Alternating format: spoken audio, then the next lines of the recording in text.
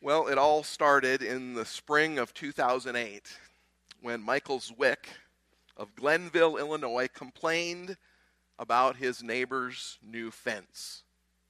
He said that it left a dark area behind his garage where gang members might hang out. And so he felt that it should be removed. But it wasn't.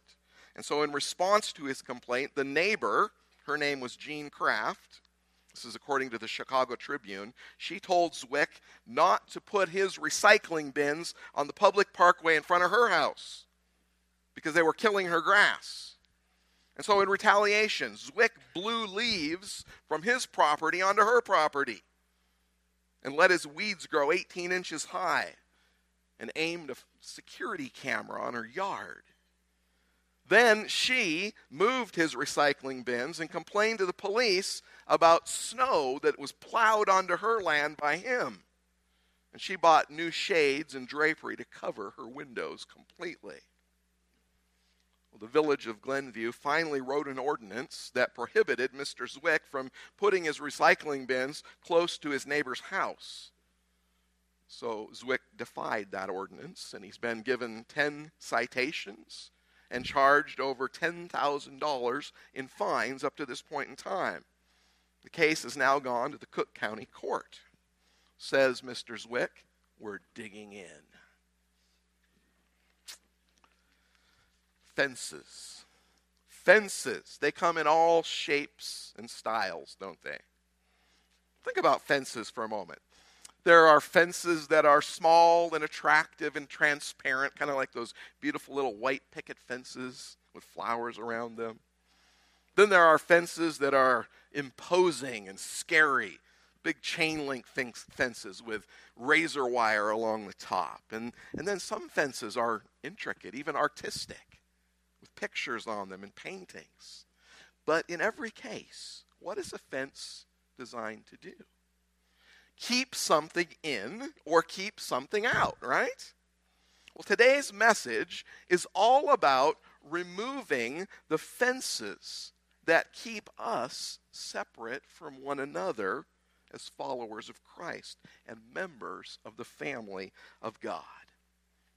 When I was just a very young boy, I think I was 5, perhaps 6 years old, and one of my favorite places to visit was my grandfather's house. It was a brick home, and my grandfather was fond of telling anybody that was listening that he had laid every brick of that house by hand by himself. In fact, for several years, when my mother was just a child, her family lived in the dugout basement of that house, while my grandfather built the house above. Now, front yard of Grandpa's house was immaculate. The plants and shrubs bloomed in different seasons. The lawn was always cut perfectly and trimmed around the edges. And there was one of those beautiful white picket fences surrounding that small yard, lined with colorful flowers. It was a beautiful and welcoming front yard. My grandfather was proud of his showpiece front yard, and he wasn't afraid to say so, or to remind his grandkids to stay off the lawn and away from his flowers. And the backyard was different. The backyard was surrounded by a fence as well, but it was a tall wooden fence that provided complete privacy from the surrounding neighbors. The fence also served as a good barrier to keep grandkids in and pets safe. Now, the grass was usually cut, but not nearly as often as the front yard. There was a swing set to play on. There were often toys strewn about and a path worn through the grass between the swing and the fort at the back corner of the yard that was built out of scrap lumber. My grandfather had built a brick grill from leftover bricks from the house, and there was some cheap, worn lawn furniture sitting around it. During nice weather, we'd eat meals out there on the picnic table that my grandpa had built. My grandparents also had a dog. His name was Rufus, and so you had to watch where you stepped in the backyard because Rufus had been around. Now, all of this was kept behind that tall fence, and it served to separate us from the outside world. The fence was the barrier between two distinct spaces. It was the divider between the pristine front that everyone was allowed to see and the back, which was where real life was played out. Well, this morning, we are continuing our series asking the question, has your faith hit a plateau? Let's put that slide up there, Gary. There it is. Has your faith hit a plateau? And we've been talking about how in our Christian faith, often we will kind of get on autopilot and get to a place where we're kind of coasting, even disconnecting at times, a plateau.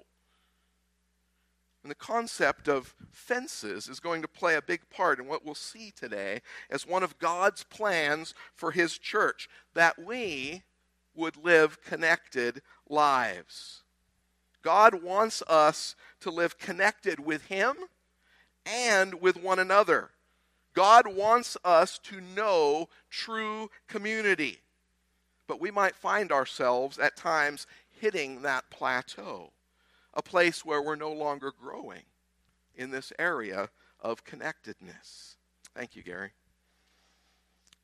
And so we ask, what do fences have to do with that? And that's what we're going to talk about. We're going to be in Hebrews chapter 10, beginning in verse 19. And we're going to read that in just a moment. But first, go back to that idea of the fence, all right? Let's keep using that concept. And I want you to picture your life as a yard. Now, if a lot of us are honest, we admit that we like a good fence in our life. What we are comfortable showing people and letting people know about in our lives is our front lawn, right? We might even have a welcome mat out front. We usually keep our front yard neat and manicured with no weeds showing. But if we're honest, that welcome mat often is just for decorative purposes. The front yard of our lives is what we're comfortable showing. But the backyard, that's different, isn't it? That's the real us. And getting in there is by invite only. And that is where most of us build that fence. We build these fences because I'm not sure I want you to know what's going on with the real me. I might not want you to see the parts of my life that aren't so pristine. I don't want you to step in the dog piles in my backyard. I might be embarrassed about the weeds or the mess back there. The backyard is private because the backyard is me, who I really am. This is the yard of our lives. Now here's the deal about fences. God really isn't a big fan of them. Not in our spiritual lives, and not in the way that we relate to one another or to the world. And as far as being in relationship with Him and being in community with one another, God wants us to rethink our fences. In fact, He might even be trying to get you to tear down a few of those fences altogether. If we intend to be the community of faith that God desires, if we truly want to live life His way and not our way, then there are three things that I want to share with you today. Three things to know about these spiritual and relational fences. The first thing that's critical for us to know, above all, is that Jesus has crashed the fence. Jesus has crashed the fence. Before we even talk about fences between us and one another, we have to realize that there is a barrier that exists between God and us. The first part of our Hebrews passage reminds us of what happened to this barrier when we came to know Jesus. Let's begin in verse 19 of Hebrews 10. Therefore, brothers and sisters, since we have confidence to enter the most holy place, by the blood of Jesus, by a new and living way opened for us through the curtain, that is His body.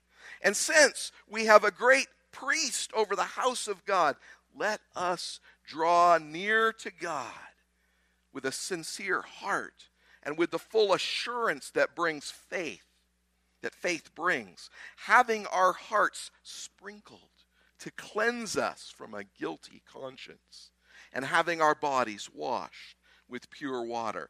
Let us hold unswervingly to the hope we profess, for he who promised is faithful.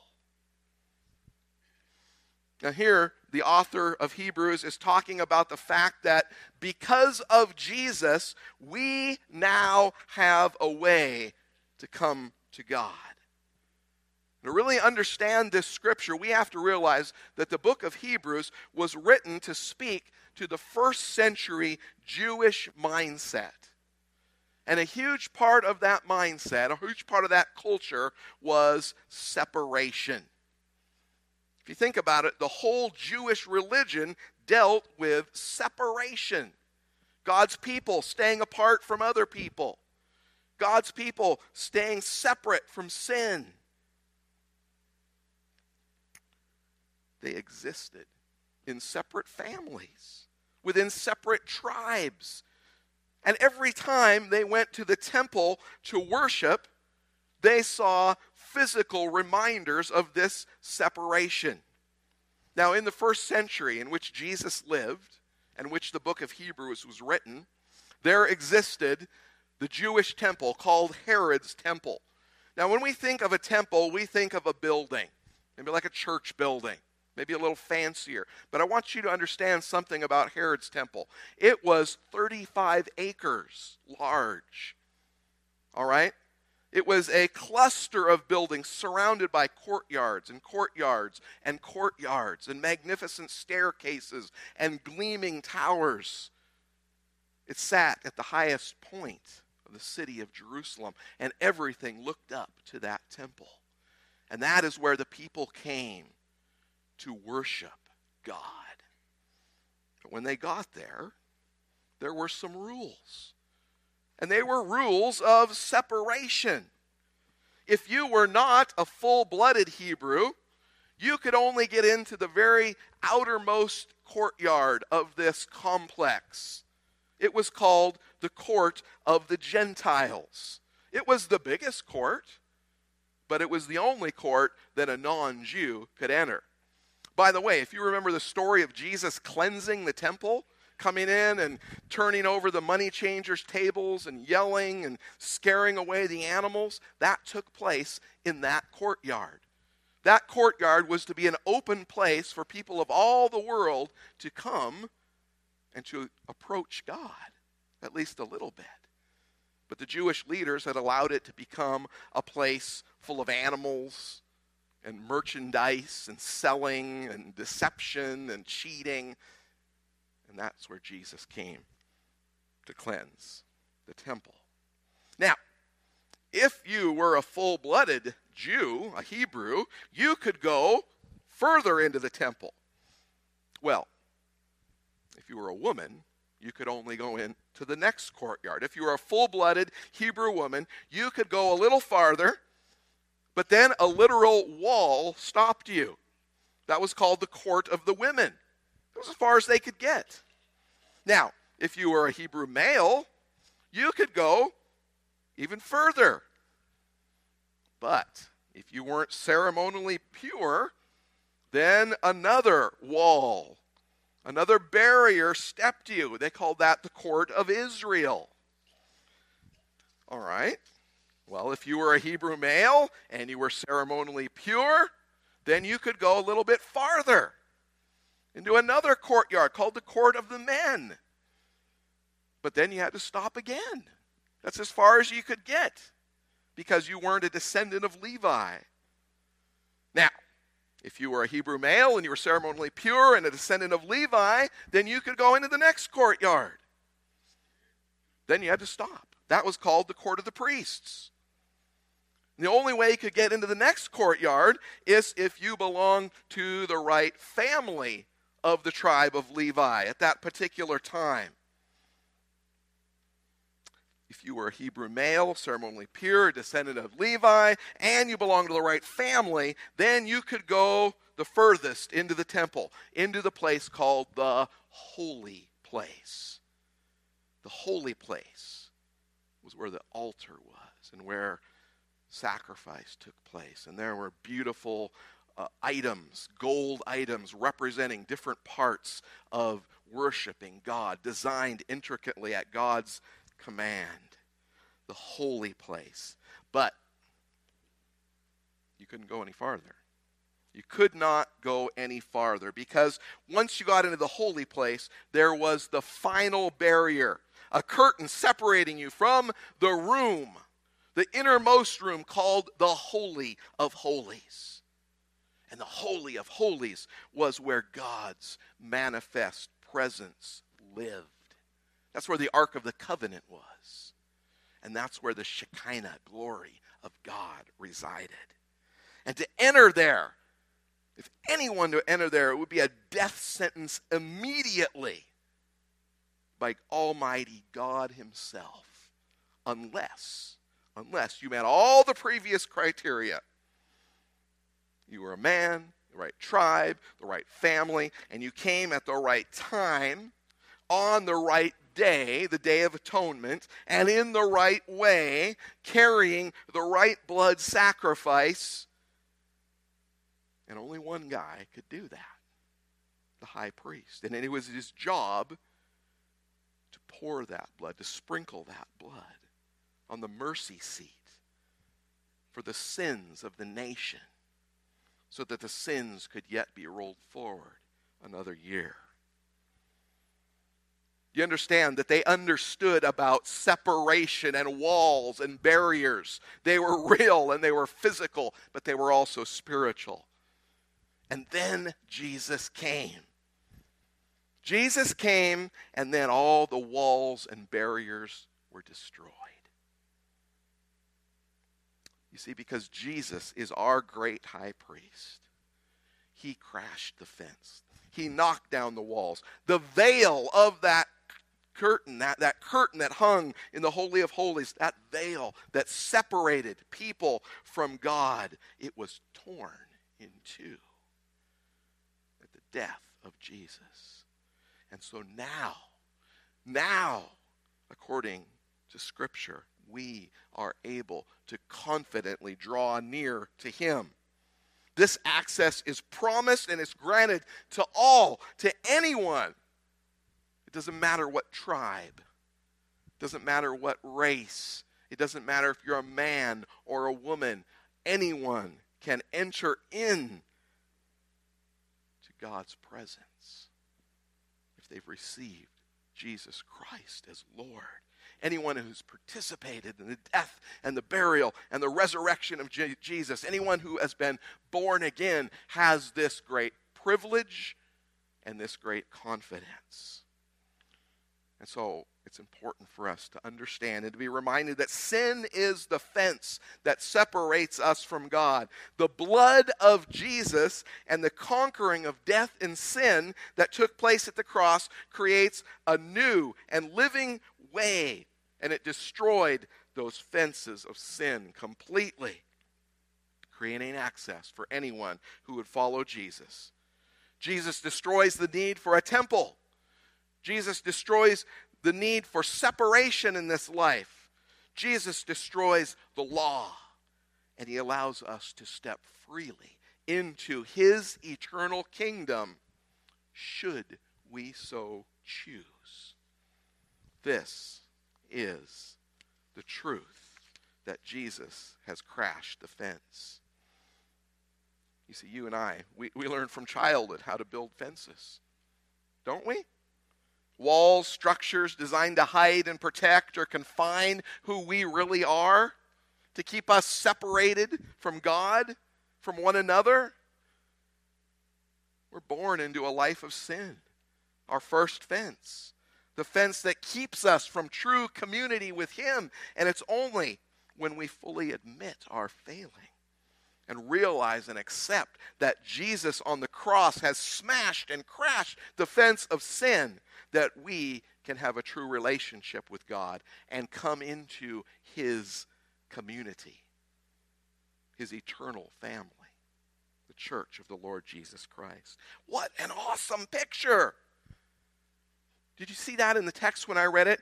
To have our guilty conscience cleansed. To have a hope provided and promised by God. For he who promised is faithful. Amen? Amen. But it doesn't end there. It doesn't end there. Yes, Jesus crashed the fence, but what's next? Number two, now it is time to open your fences. Jesus has crashed the fence. He's torn it down. He's destroyed it. And so it's up to us to open up our fences.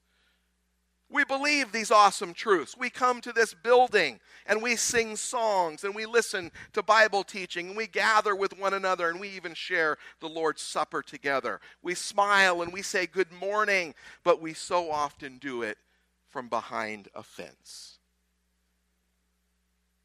Now you might be thinking, now Rob, I thought you just said that Jesus broke down the fence. Oh, he did. He did. For every single one of us, Jesus has broken down the fence and made a way possible for us to be with God. But how does that impact us as people? And when I say that, I mean people, plural, us, a community. This is the second truth that we must pursue regarding these spiritual and relational fences. Open your fences. Imagine in your mind a picture of all of mankind standing before a fence of sin, whatever that might look like. And suddenly it just comes tumbling down when Jesus dies on the cross and is resurrected again. And so when I draw near to God to become his follower, there's no fence anymore. It's gone. And when you draw near to become a follower of Jesus Christ, there's no fence anymore. Which means there's no fence in existence in the community of God. Or there shouldn't be. But then you know what we do? We start picking up the rubble. And we start building fences between one another. Between our brothers and sisters in Christ. And even though Jesus has crashed our fence, we still want people to only see the pretty parts of our yard. And so we keep building those walls. Now we're so careful to allow people to see the parts of the yard that we feel safe for them to see. And we do that by building fences. We're so good at it. And this is not what God intends for his church. If we are true followers of Jesus, that means loving one another. And loving each other is impossible to do from behind a fence. And so what do? With the fences that all of us have erected, myself included, it's hard. It's hard how to truly know how to love each other. But thanks be to God, in his great wisdom, he gives us the perfect prescription right here in this text. So I want you to look down to verse 24 and 25. Let's read that. Hebrews 10, beginning in verse 24. Let us consider how we may spur one another on towards love and good deeds, not giving up meeting together as some are in the habit of doing, but encouraging one another. And all the more as you see the day approaching. Did you catch that line? Do not give up meeting together. If you're using an older version, it might say, do not forsake the assembling together. It's that famous passage that preachers have used for years to guilt their congregations into coming to church every Sunday. But I want you to understand something. This is not about legalism or monitoring one another's church attendance or judging. This is about our spiritual health. Are you familiar with the company StubHub? StubHub is a company that buys and resells tickets for various sporting events. You can log on and you want a ticket to a particular game, StubHub likely has it for you. You can buy it there. And they have a motto. I heard this motto on the radio. It says, StubHub, because they play better when you're there. Now, what are they trying to do? They're trying to encourage people to buy tickets to their favorite sporting event. But let's apply that to us for a moment. Have you ever said or thought in your mind, Garden Way Church ought to do this? Or, I wish Garden Way would change that. I don't like it very much. It's easy to lob criticism over the fence from outside based on your personal preferences or because of something that you heard from somebody else or because of some perceived injustice that you really have no personal knowledge of. But you see, if you're not here playing in the game, then we are at a disadvantage. We play better together when you are here. Does that make sense? When you are here, you know more about what's going on. You're invested in what's happening. In fact, you're on the team. And therefore, we play better together. But folks, I really want you to understand this is about so much more than attending the church service on Sunday for an hour or so. Yeah, assembling together on Sunday is important. Don't get me wrong. It's where we receive teaching together. And by the way, the teaching that we receive here is for our church, in our particular stage of existence and need. There's great teaching out there on the radio and other places. You can get that. I get it. There are great speakers. But this is our church. This is for us where we're at. And we need to be here for it. It's where we sing together and worship together and encourage one another together. It is the Lord's Day, and it's healthy and important for us to be together, to make it a priority to assemble together. It's Sunday, yes, but it's so much more than Sunday. I believe the Hebrew writer is talking about sharing life together. He's talking about living in community. And community means we don't build fences. Community means we give each other permission to enter our yards. It means sharing life, a deeper relationship than we can have while we sit here in rows staring at somebody up on the stage lecturing. It means that we allow people to see the things that, honestly, we'd rather hide. That cluttered mess in the backyard of your life, the weeds, the stuff scattered about, the stuff you have to watch out stepping in. God wants us to see that in one another's lives. Not so we can judge one another. Not so that we can look down on one another, but so that we can help one another. We sit in the pews with the people. We may even enjoy Bible study with one another in a class or a life group, but we rarely see one another's faces. We often only get a glimpse of one another from behind our fences. Now, maybe once in a while, I might see your whole face. Maybe you'll see mine. More likely than not, though, we don't. But you know what? It really doesn't matter at the end of the day. There is still a fence between us. If I'm not in your backyard, I can't embrace you in your time of family tragedy. If you're not in my yard, then you can't see what's happening over here when my wife and I are having a tough time. You see, these fences impede our community. We have to get into the yard to fully know somebody. Not giving up meeting together, as some are in the habit of doing, but encouraging one another. All the more as you see the day approaching. A Christ follower cannot profit from the gifts, the encouragement, the help, the goodness of other believers unless we are together. Looking around this room here. Just look around for a minute. And I'm going to ask you a question. Whose yard are you in? Whose yard are you in? Who are you allowing into your yard? It's a challenging question, isn't it?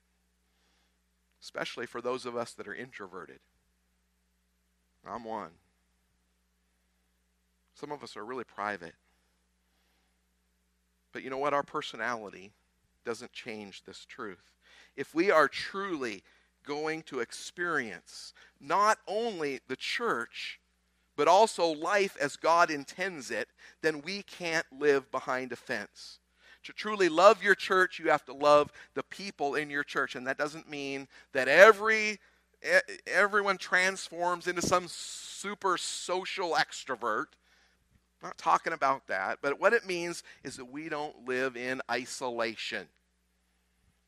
Community is standing in somebody's yard. And this is precisely why we spent more than a year planning and creating and implementing what we call our growth triads.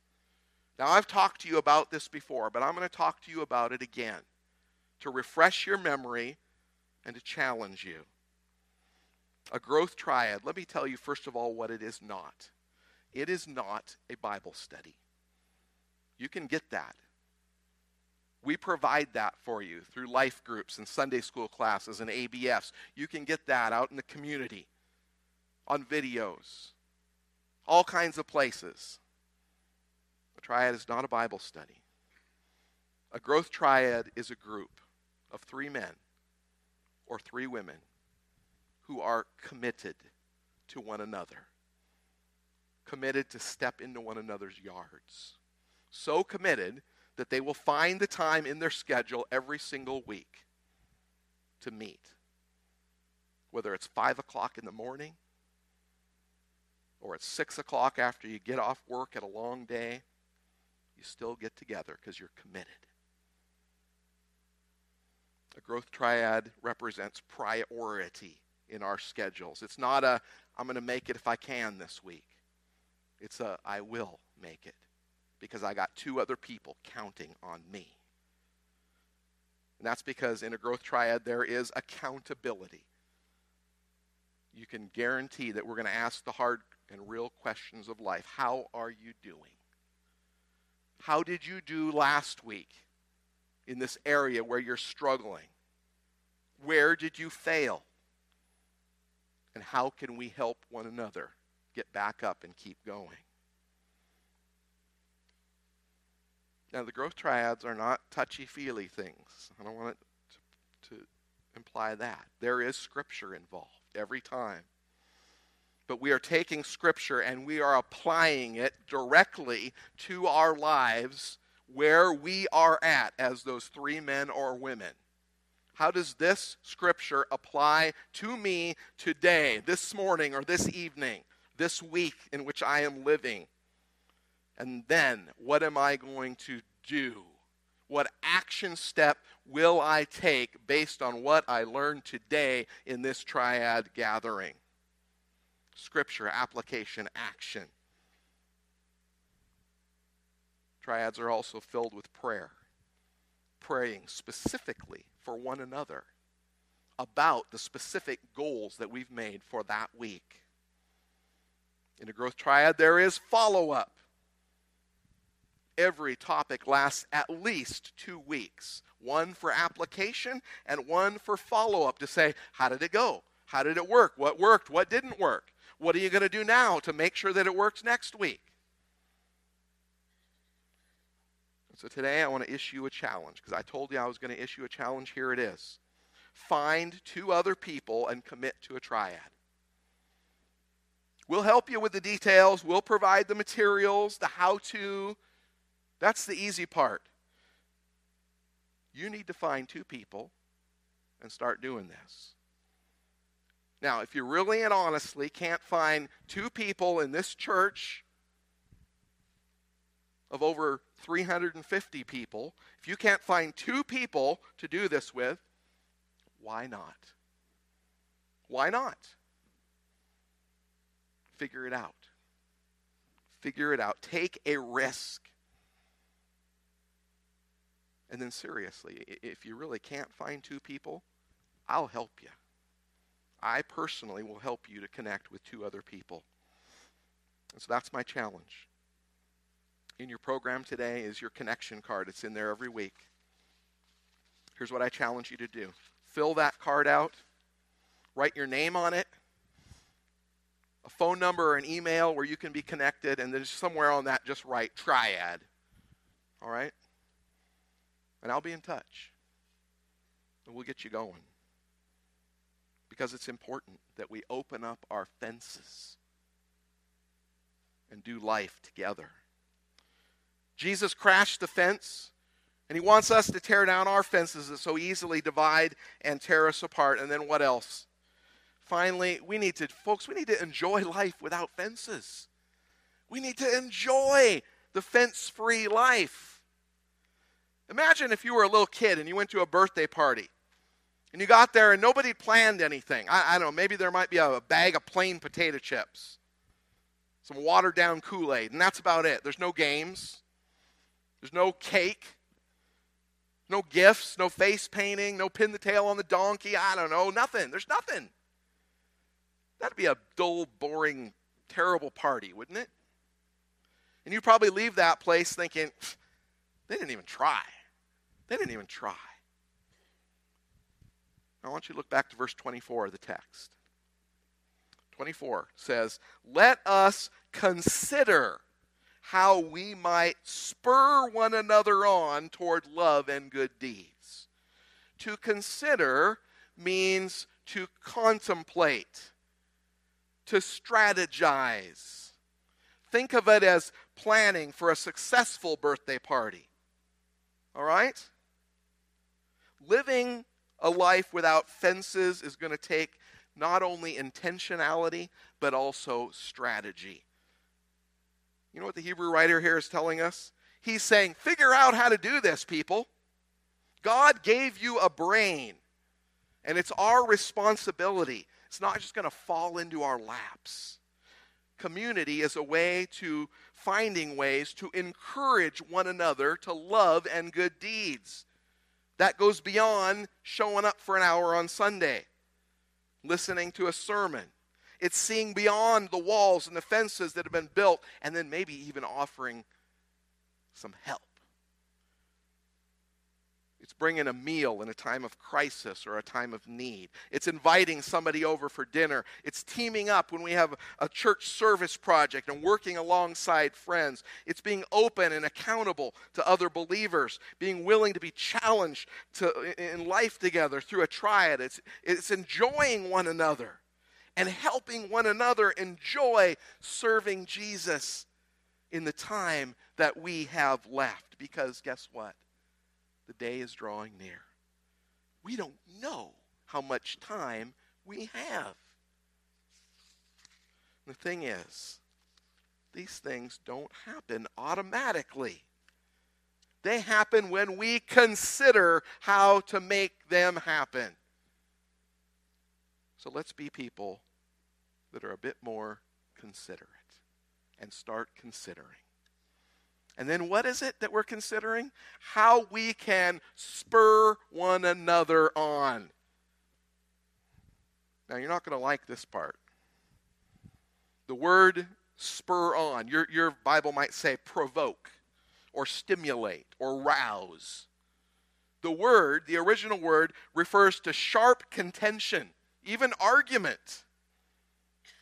You know what this suggests?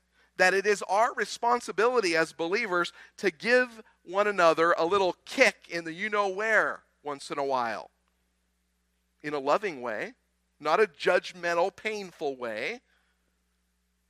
but it's our job, our responsibility to take care of each other. And if we see that our brothers and our sisters are not assembling regularly together, if they're not a part of the community of faith on a regular basis, if we're not inviting one another into our backyards, then there's something wrong. And it's our job to figure out what it is and help one another get back on track. And by the way, here's something important. Don't get all offended when a brother or sister challenges you a little bit. Who are you to get into my business? You know what that statement is? That's a statement of the culture of this world. It's all about me. And you got no right telling me how to live my life. So back off, buddy. That's a fleshly attitude. But a godly attitude says, wow, that person cares enough to say something. Maybe I should think about it. A godly attitude says, I'm a little scared to say something, but I'm going to anyway. Because I love that person. I want what's best for them.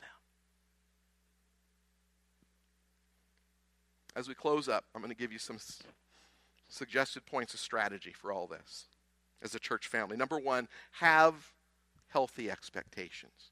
Healthy expectations, okay? An unhealthy expectation is that we'll all know everyone and that every single person will be best friends with everybody else here in the church. That's not realistic, and it's not healthy to think about that. In a church our size, it ain't going to happen. But here's a healthy expectation. I can build some great connections throughout this church family. And I can build some great friendships with some people in this church body. And I can enter into some deep relationships with a few people in this church body. That's a healthy expectation. It'll take time, but we have to have a healthy goal in mind. Number two, realize that baby steps are okay. Let's be clear. Living without fences doesn't mean that you're going to let every single person into the more personal parts of your life the first day that you meet them. That's not the goal in any sense. It's not wise, and it can even lead to harm. So I'm not talking about spilling your guts to everybody all the time. At first, we need to hang out together, maybe in the front yard. Then maybe you invite somebody into the living room. And then when it gets real, maybe they're out in the backyard with you. It takes time, and that's okay. You won't let everyone in, but you need to work to let someone in. Does that make sense? And then finally, take some ownership. Take some ownership, because this is everyone's job, not everyone else's job. I hope that really resonates with you. It's everyone's job, not everyone else's job. So if you're sitting around waiting for everybody to come to you, then you're sitting in the wrong spot. Move. Get to know one another. On that day, when Jesus appears a second time, he will bring salvation to those who are waiting for him. But for those who keep on sinning, he will bring judgment. How will we be found when Jesus returns? Whether we choose to avail ourselves of the encouragement of the assembly and God's people in the present will be a significant factor in whether we will remain faithful until that day. On the bottom of your insert today, the sermon insert, there's a little self-evaluation. On a scale of 1 to 10, with 1 the lowest, 10 the highest, how much effort are you putting into connecting with one another? Rate yourself. What do you need to do to raise your number by just 1 or 2 levels? You don't have to jump up from a 1 to a 10. But what steps can you take to jump up to the next level or the next in the next few weeks? Ask God's Holy Spirit to reveal that to you today. Boldly love your church and community. Focus on what is good. Allow the things that annoy you to slide. Initiate reconciliation with those that you have broken relationships. Don't wait for them to come to you. You go to them. Assume the best in one another. Be quick to forgive and patient with all. Start considering how you can be more connected with others for encouragement and growth. It can start today as soon as this service is finished. Don't jet out the front door. Look around. Ask yourself, who do I get to know? And then reach out. But above all, know that Jesus has crashed the fence. And because he has, allow your brothers and sisters into your yard to enjoy the fence-free life. Let's pray together.